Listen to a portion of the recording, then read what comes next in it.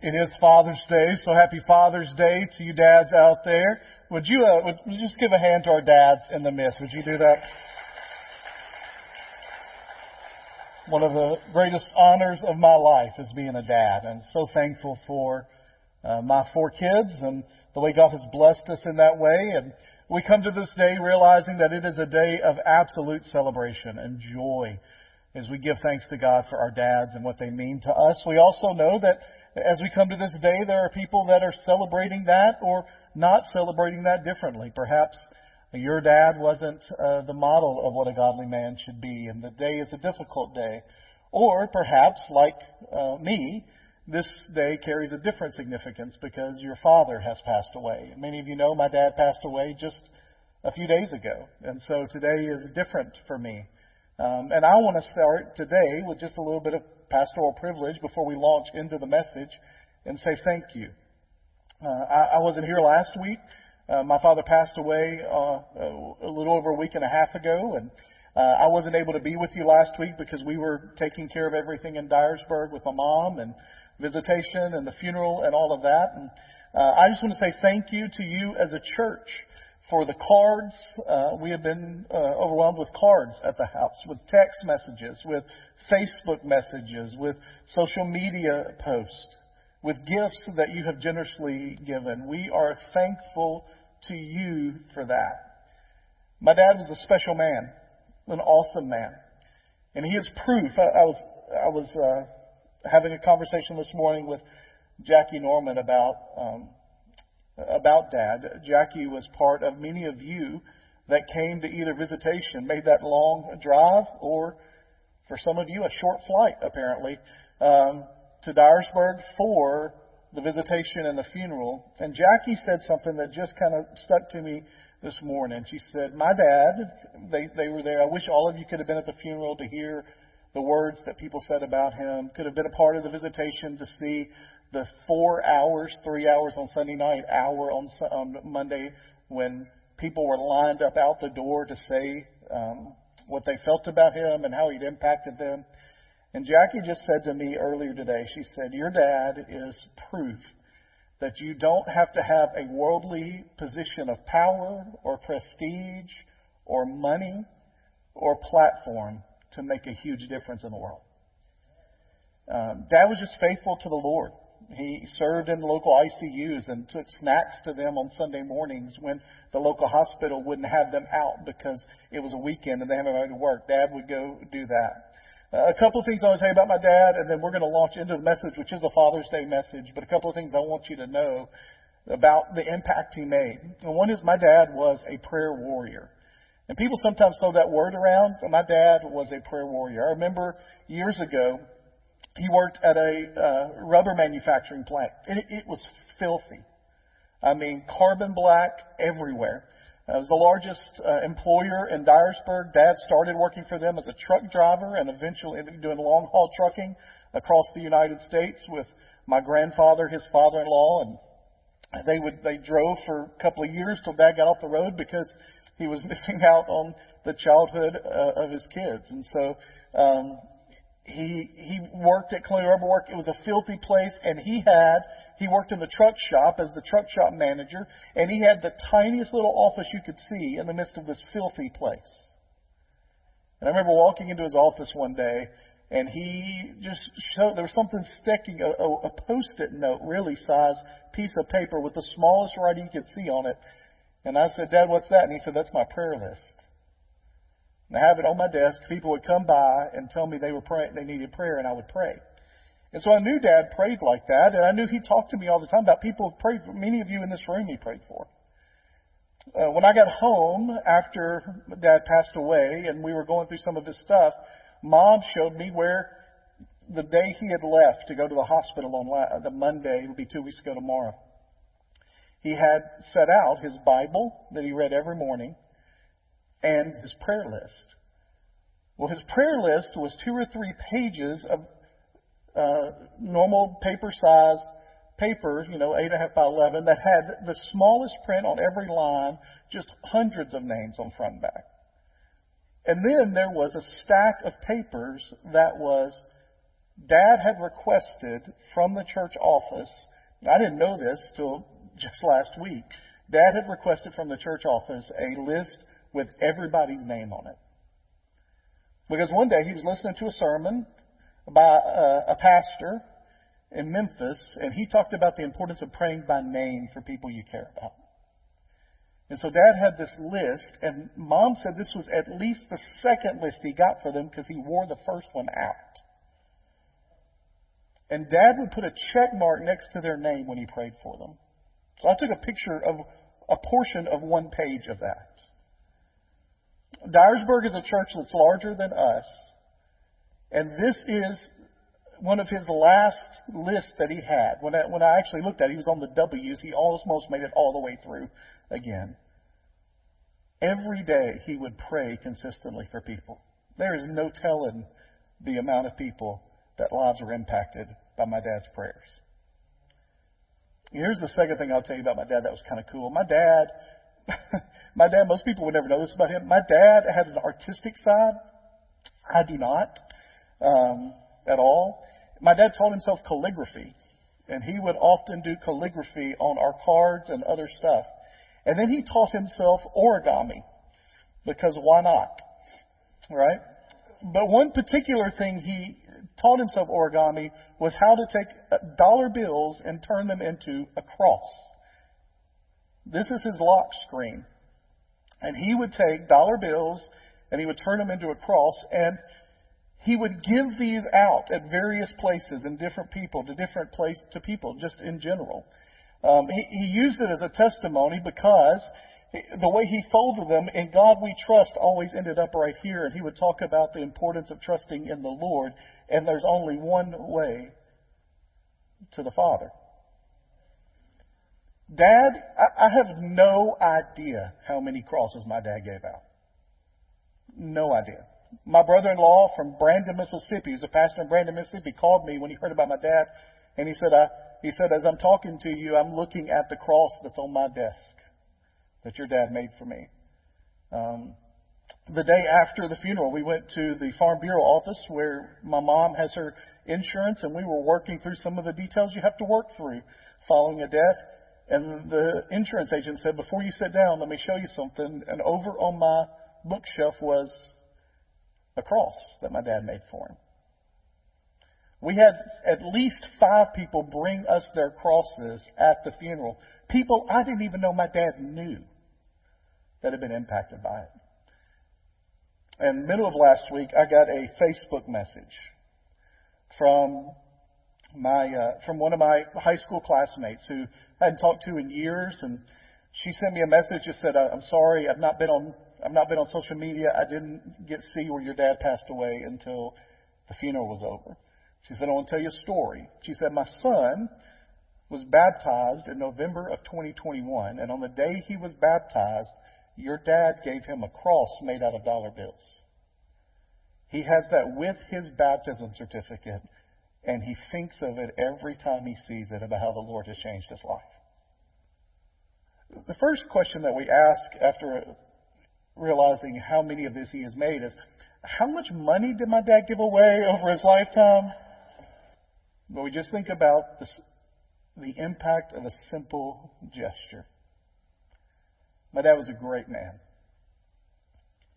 He is eternally healed from a disease that was ravaging his body. He had 6 bypasses 20 years ago. He had a lung removed 13 years ago. And a year ago, he was diagnosed with cancer in the only lung he had left. And I am so glad he is healed. And I will miss him greatly. But one day, we're going to see each other again. And if you knew my dad, I said this at the graveside. I don't know if it's theologically correct or not, if they have smoked bologna at the marriage supper of the Lamb. But if they do, it's his. And we're gonna feast. Deuteronomy chapter 6. Would you pray with me? Heavenly Father, as we jump into your text this morning and talk about what it means to lead a life that helps those of us that are parents Those of us that will be parents, Lord, that helps us to understand what it looks like to be gospel-centered and to be what you've called us to be. Lord, I pray that you will just give us wisdom as we open your words. In Jesus' name we pray. Amen. I'm going to give you an address, and I don't know that it'll mean anything to you. 2648 West Grand Boulevard. 2648 West Grand Boulevard. It's a home in Detroit, Michigan that is modest. In fact, back several years ago, you could drive by it without ever noticing anything about it. There was nothing conspicuous about it. In fact, it was just another house in the middle of the street in Detroit, Michigan. But in 1959, a young man who had a vision bought that house. And although for most of its existence it was nondescript up until that point, if you would have begun to watch that house shortly after 1959, when this young man bought it, you would start to notice some people walking in and out of the house that honestly at the time nobody who would know who they were, and yet within 10 to 15 years would be world famous. Smokey Robinson, Diana Ross, the Temptations, the Four Tops would all walk in and out of that house. Because that house is known as Hitsville, USA. And they named it Hitsville, USA because it was where Motown started. And I love that story because I think of the impact of a house on the world. A nondescript, normal house. Didn't always have Hitsville, USA written above the top of it there.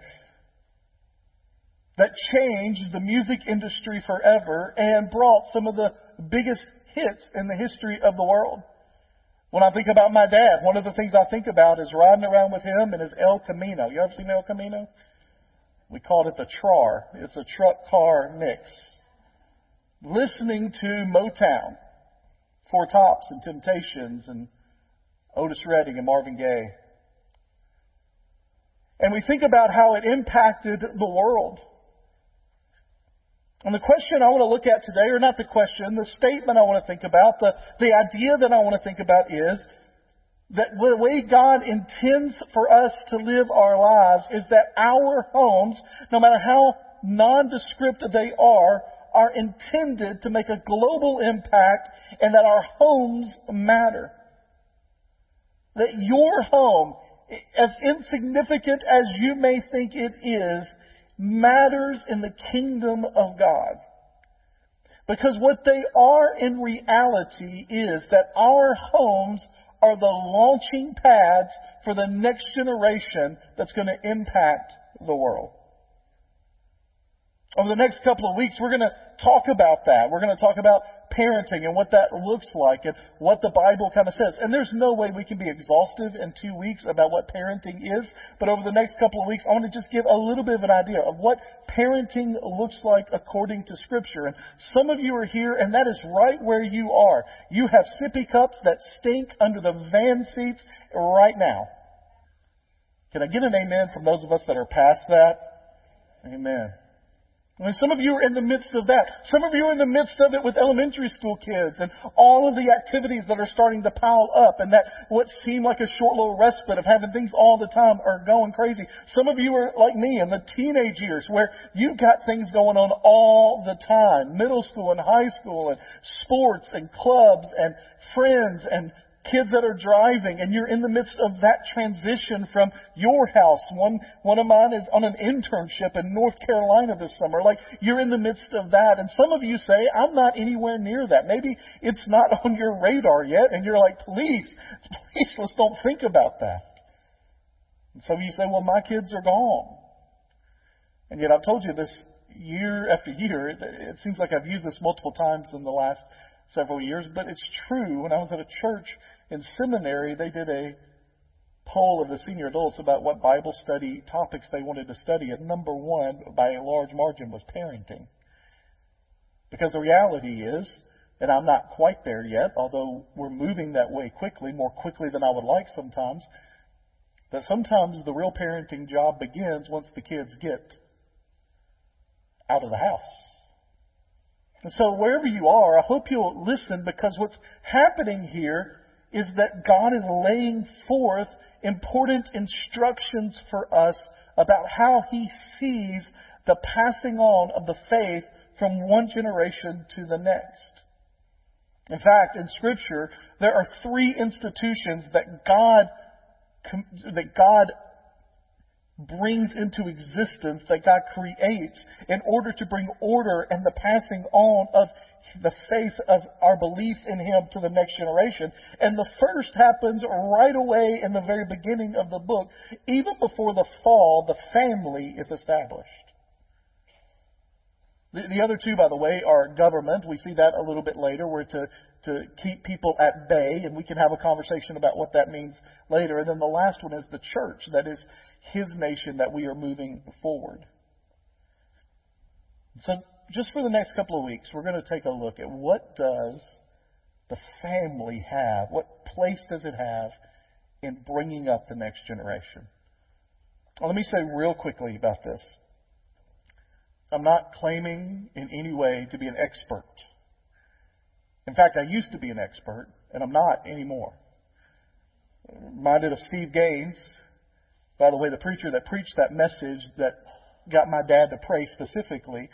Steve Gaines said, before I was a parent, I was an expert.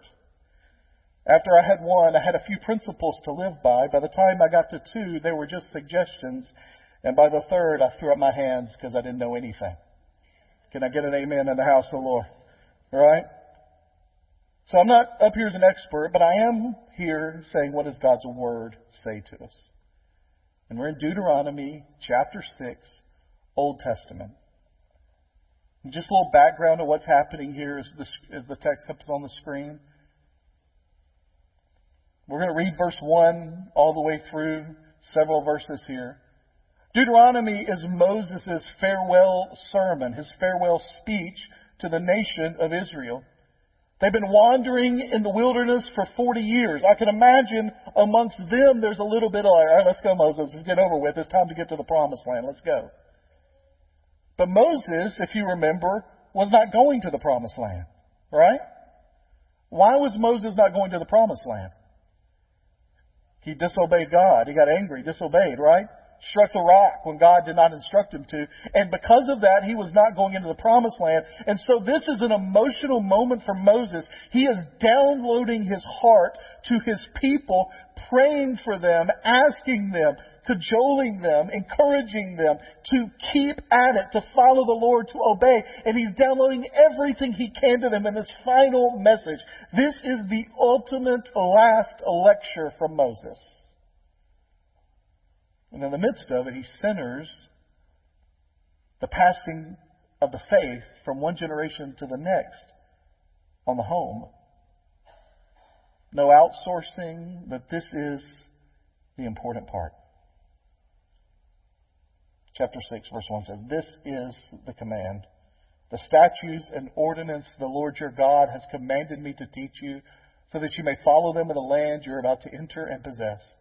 Do this so that you may fear the Lord your God all the days of your life, by keeping all His statutes and commands I am giving you, your son and your grandson, and that you may have a long life.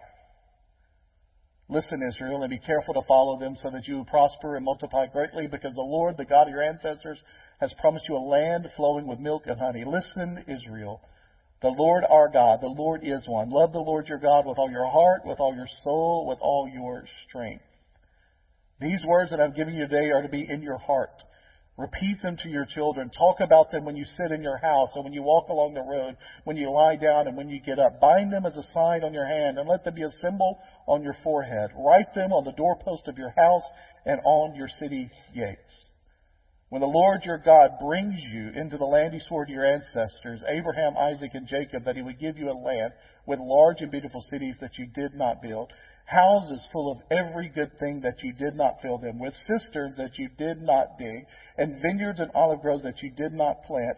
And when you eat and are satisfied, be careful not to forget the Lord who brought you out of the land of Egypt, out of the place of slavery.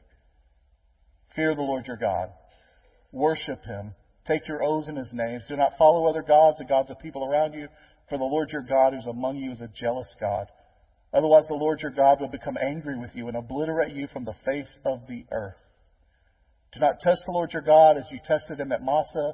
Carefully observe the commands of the Lord your God, the decrees and the statutes He has commanded you. Do what is right and good in the Lord's sight, so that you may prosper and so that you may enter and possess the good land the Lord your God swore to give you your ancestors by driving out all the enemies before you, as the Lord has said. A couple of things that I want you to see in the midst of this passage that are important for us. First of all, it's the goal, what it is that we are to transmit to our kids, what it is that we are to bring to them or put them in an environment to learn. Now again, just as I said, I'm no expert on this. Another thing that I must tell you is it's not my job and it's not your job to save our kids or to make them followers of Jesus. There's only one Savior, and I am not Him. And neither are you. But what we can do as parents, what we can do as families is place them in an environment where they are exposed to the ideas that we have and to see lived out what God is calling us to do. And the two motivating factors that ought to be what we lay before them on a regular basis is that we are to love God and fear God. We are to love God and fear God. That's right there in what they call the Shema, where He says, this is the commandment for you. The Lord our God, the Lord is one. Love the Lord your God with all your heart and with all your soul and with all your strength. Jesus would quote that verse when He was asked, what is the greatest commandment? He would quote this verse out of Deuteronomy. They would have known this verse because they would have said it multiple times a day. They would have written it literally because it talks about it on their doorpost. They would have had it on their wrist. They would have had every reminder they could about this particular verse that said that they were to love the Lord your God. And so, part of our job, part of our responsibility as parents in a home is to build a home environment where our kids understand what it means to love the Lord. And that's in two primary ways. When we talk about the love of God, there are two primary ways that are mentioned here. And the first is in the way we do things. So our actions. And the second is in our affections. It's what we do. Jesus says, if you love me, keep my commandments.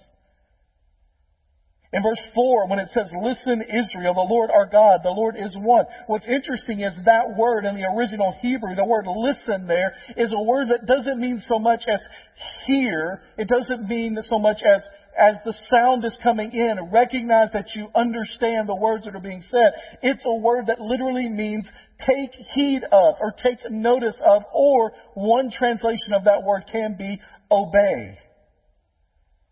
And if you want to understand the entire book of Deuteronomy in one word that Moses is conveying to the people, it is simply to obey. And so the first step that we show in the reality that we love the Lord is that we do what God calls us to do. That we act like God calls us to act. That we speak like God calls us to speak. That we think like God calls us to think. That we talk about people the way God wants us to talk about people. And so we want to build an environment in our homes of love of God through our actions, but also through our affections. And what I mean by that is our kids have to see that it is a real thing to us, that we love the Lord, that we don't just talk about Him, we don't just say things about the Lord, that we love God, that He is a personal Savior to us. And I don't mean by that He is mine and mine alone, but the Bible makes it very clear that God is a personal God who loves me, not just us, me, and that I have a relationship with Him. I cannot imagine how anyone makes it through what I have been through in the last week and a half without a personal connection with God. A friendship. And one of the prayers that I have prayed about my own life, my own family, my own kids, is that they would understand that I have a love for God. That this is not my job. although it is, but it's the passion of my heart to follow Him. And here's what I want you to understand. That the correct order for those two is actually the opposite of what I have it there. Our actions flow from our affections.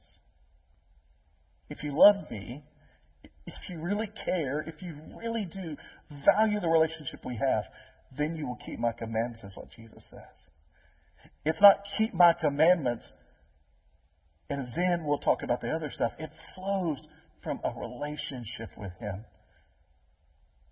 Deuteronomy 6 tells us that we are to love the Lord our God with all our heart and with all our soul and with all our strength. And He says, and then you're to pass that on to your kids. You are to let them understand what that looks like. The second thing that we ought to instill or want to instill in our kids is to fear God, the fear of God. Not just the love of God, but the fear of God. Back in verse 1, it talks about that these commands, I'm going to give you statutes and ordinances your Lord has commanded me to teach you so that you may follow them in the land. Do this, verse 2 says, so that you may fear the Lord your God all the days of your life. And then it talks again about obedience, about keeping the statutes I am giving you. Throughout all of chapter 6, throughout Deuteronomy, there is this essence of the fear of the Lord. And if you've grown up in church, you've heard this, but what does it mean to fear God? It means to have a reverence. It means to have a respect for Him. It also means that our God is big enough that we ought to be a little scared, fearful of the power. Maybe more than a little, and definitely more than we are now, where we flaunt about things that God has told us not to flaunt about and don't worry about the repercussions of it. Our God is a mighty, jealous, powerful, holy God. And we must fear Him. So what does that look like? Well, the easiest way to say this, the most direct way to say this in our day and time is that we must take God seriously. We must take His word seriously. We must take His commands seriously. We must take Him seriously. We must take who He is and what He is about seriously.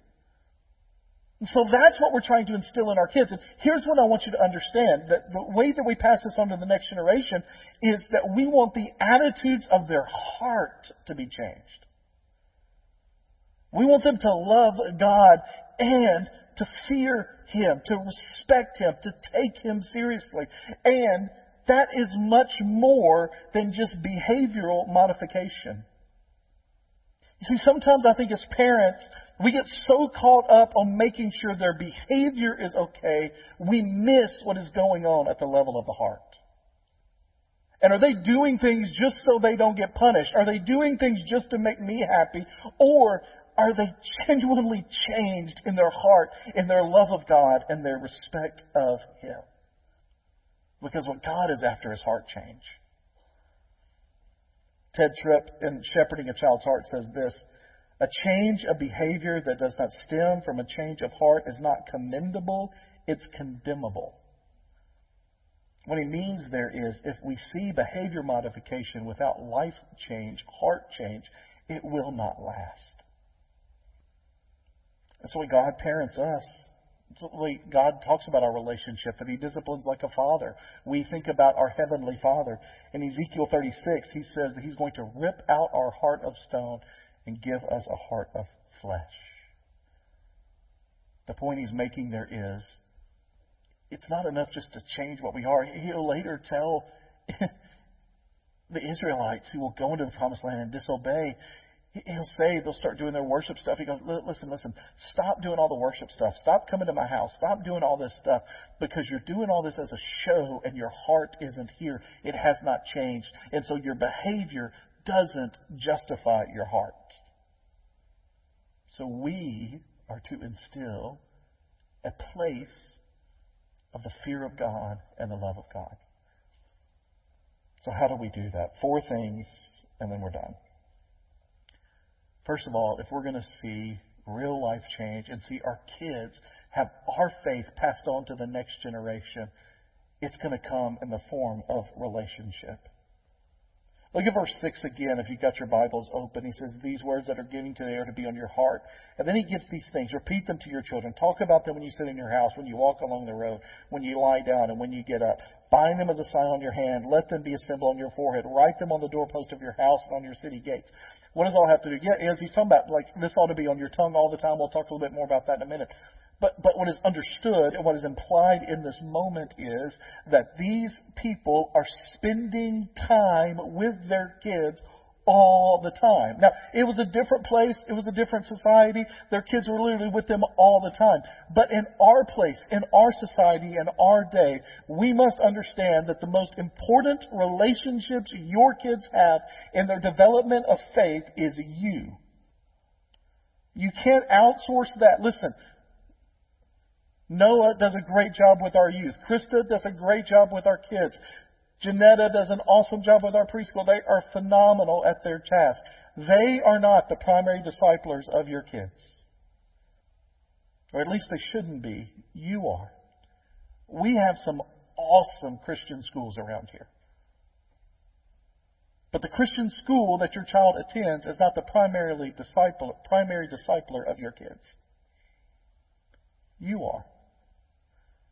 And that only comes through relationships. When I was in seminary, Sarah, this part of my time there, I worked afternoons. Went to school, Susan taught full time. I worked afternoons at a fine arts preschool. I was the teacher assistant. And my job was to get there and to take care of the kids until their parents picked them up, if their parents did pick them up at normal time. Now, this was an all-day preschool, and so it went from 8 o'clock to 3 o'clock. I stayed till 6, sometimes later if parents didn't pick up, because obviously you can't just shut the door with the kid inside and say goodbye. We were there until the last one got picked up. Some days, based on the summer or breaks we were at school, I would volunteer to work the full day. And when I worked full day, that meant I had to get there at 7 because parents dropped off their kids.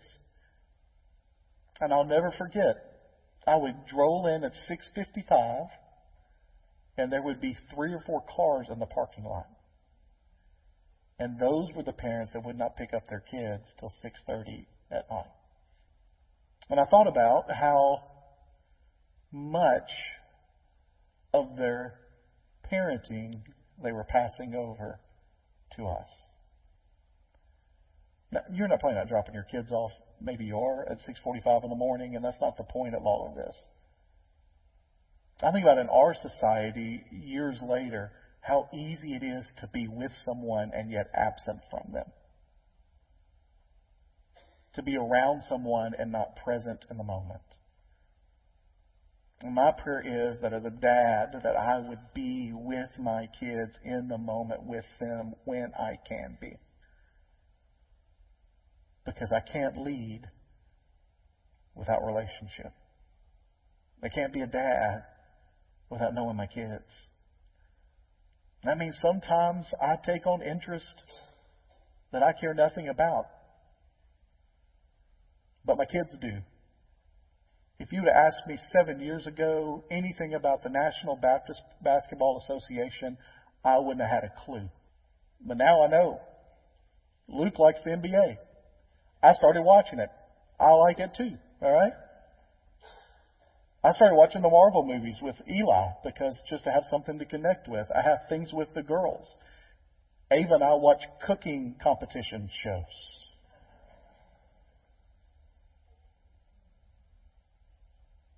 Just trying to build a relationship. You can't lead what you don't have. Second thing that has to be a part, if you're going to see that develop, is integrity. Just means being real in who you are. Look at verse 3. Listen, Israel, be careful to follow them so that you may prosper and multiply greatly, because it's promised you a land. Love the Lord your God. These words that I'm giving you today, verse 6, says that they are to be on your heart. What that means is they have to be a part of your life, that they are with you. They are a part of who you are.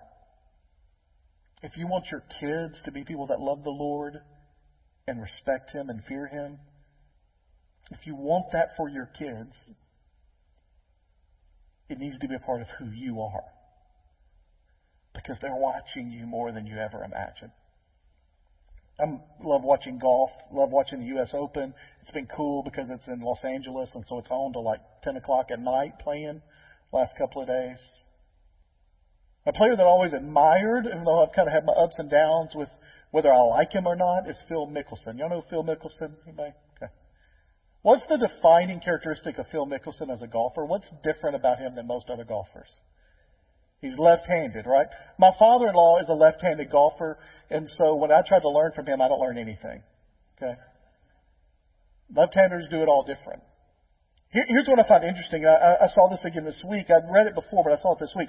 Phil Mickelson is normally right-handed in almost everything he does. But he's one of the most famous and best, probably the best left-handed golfer that has ever played the game. And so people started asking him why he played left-handed. And he would just say, I don't know, I just always played that way. And then they discovered a story that when Phil Mickelson was 2 or 3 years old, his dad was a golfer and took him to the golf course. And his dad took him to the range and said, hey, just hang out over here and stay at the back. And so Phil's dad began to hit. His dad was right-handed, and he would line up and he would begin to swing the club. And Phil decided he wanted to be like his dad. And so he walked over and faced him. And the whole time his dad practiced like this, Phil was practicing left-handed, copying his dad as much as he could. Phil Mickelson is left-handed because he was trying to copy his dad. Now, don't take from that sometimes our kids mess up trying to be like us, all right? The point is they're watching. And I'll be honest with you, outside of my wife, no one in the world knows whether I live my faith out like my kids do. Relationship, integrity. Third thing is instruction. I mean, that's throughout here. Tell them about it. Buy them as a sign. Repeat them to your children. Talk about them again and again. Tell them stories. Tell them about this.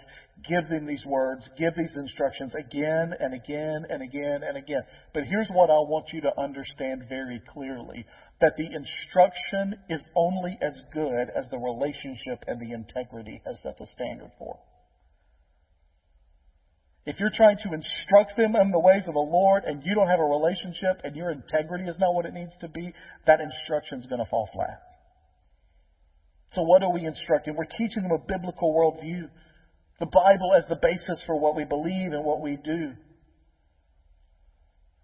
Answering the basic questions of life. How did we get here? Well, God created us. What went wrong with this place? Well, sin entered the world through us, and we all choose to sin. Is there a way to fix that? Yes, through Jesus Christ. So what do we do now? Based on the love and the fear of God we have, we obey Him and live out His commands. That's the worldview that we are attempting to put everything through.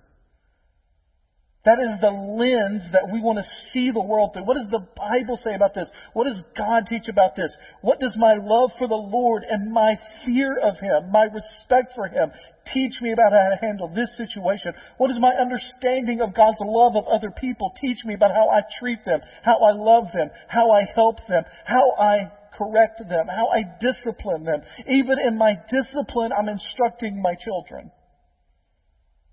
For better or for worse. And then the last thing is experiences. So we have a relationship with integrity, we instruct them, and at some point we have to move towards a place where we are letting them learn and experience life. There's one counselor that talks about the protection and preparation weight scale in our lives as a parent.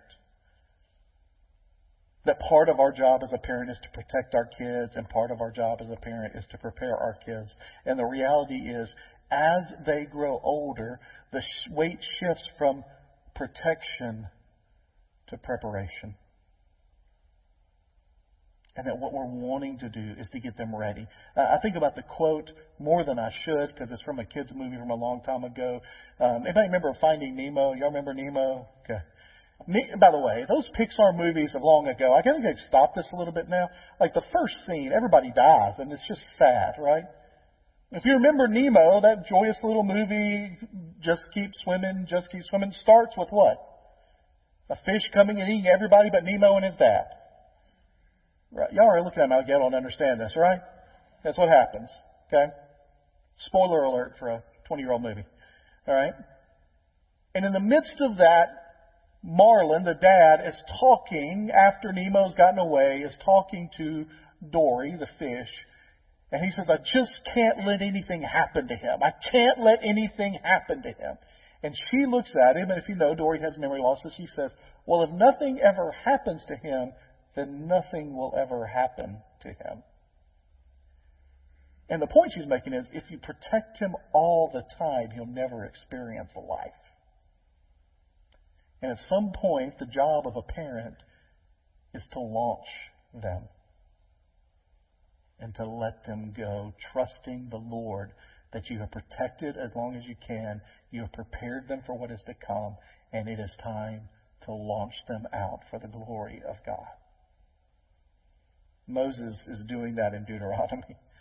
He's like a dad. He's like, and now you're going to go and you're going to take care of this stuff, and this is what's going to happen, and the Lord's going to provide, but you have to obey.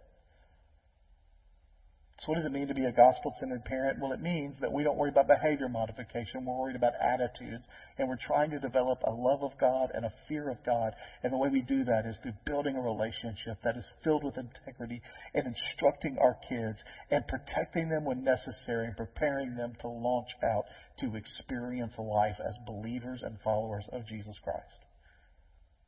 And more than anything, we trust the Lord in that because I'm not capable of doing that.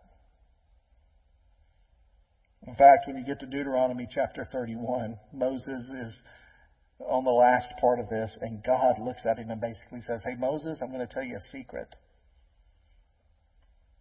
They're going to enter, and they're going to disobey pretty quickly. And I'm going to give them the land anyways. See, my kids are 20, 16, almost 17, 13, and 10, almost 11. And there will be people say, I don't have any regrets. I don't have any regrets. Those people are what we call liars. I don't regret anything. Yeah, you do. I have lots of regrets. Man, lots of things I wish I could take back. Lots of things I wish I could do differently as a dad, as a husband, as a family. There are lots of things I wish I could do differently. And I have lots of regrets. But here's what I am thankful for. And this is some of you in this room. I know you're hearing this and you're like, oh, man, I've blown it. Blown it. I don't have that relationship with my kids. My integrity's not, I'm definitely not the man that I claim to be. I haven't been good about the instructing thing, and I've been way too protective. I haven't let my kids experience, or I've let my kids experience way too much. I hadn't protected them enough, and you're just beating yourself up about this. Here's what I am thankful for, and what Deuteronomy teaches at the end when God says they're going to go over, and they're going to mess up, and I'm going to forgive them, and I'm going to give them the land anyways. Here's what I am glad. I've got regrets all day long about what's happened in my life as a parent over these last 20 plus years. But this is what I know. God's grace is much greater than my regrets. And in spite of how bad of a job I have done at times, God has been faithful. And I am trusting Him with my kids. I'm praying that He'll overlook my deficiencies and develop in them a love for Him and a respect for who He is. And that's the prayer that I want you to pray for your family. Let's pray together. Heavenly Father, we pray in this day that your will would be done in this place. Here as it is in heaven, for the glory of your name, for the sake of your kingdom. I pray for the dads in this room, Lord. It's an awesome responsibility. Lord, it's heavy and burdensome, and we worry. But Lord, it is a privilege. Help me, Lord. Help us to embrace the privilege and embrace the task. And I pray for the moms in this room, some of whom are doing this by themselves. without a spouse, without a dad around to help, or with a dad that's not committed to you. And Lord, I pray that you would just give them the strength they need in this moment, the encouragement they need to keep going. And Lord, to show us all the places in our lives that we can improve, Lord, but to be reminded of your grace that makes improvement possible. And Lord, I pray that you would bury deep within us a love of you. Show us again your love so that we be reminded of your love for us, that we might fall in love with you more. And Lord, that you would help us to do what you call us to do, that we would live and take you and your word and your commands seriously. And Lord, that we would pass that on to the next generation for the sake of your name and for the spread of your kingdom. In Jesus' name we pray. Amen.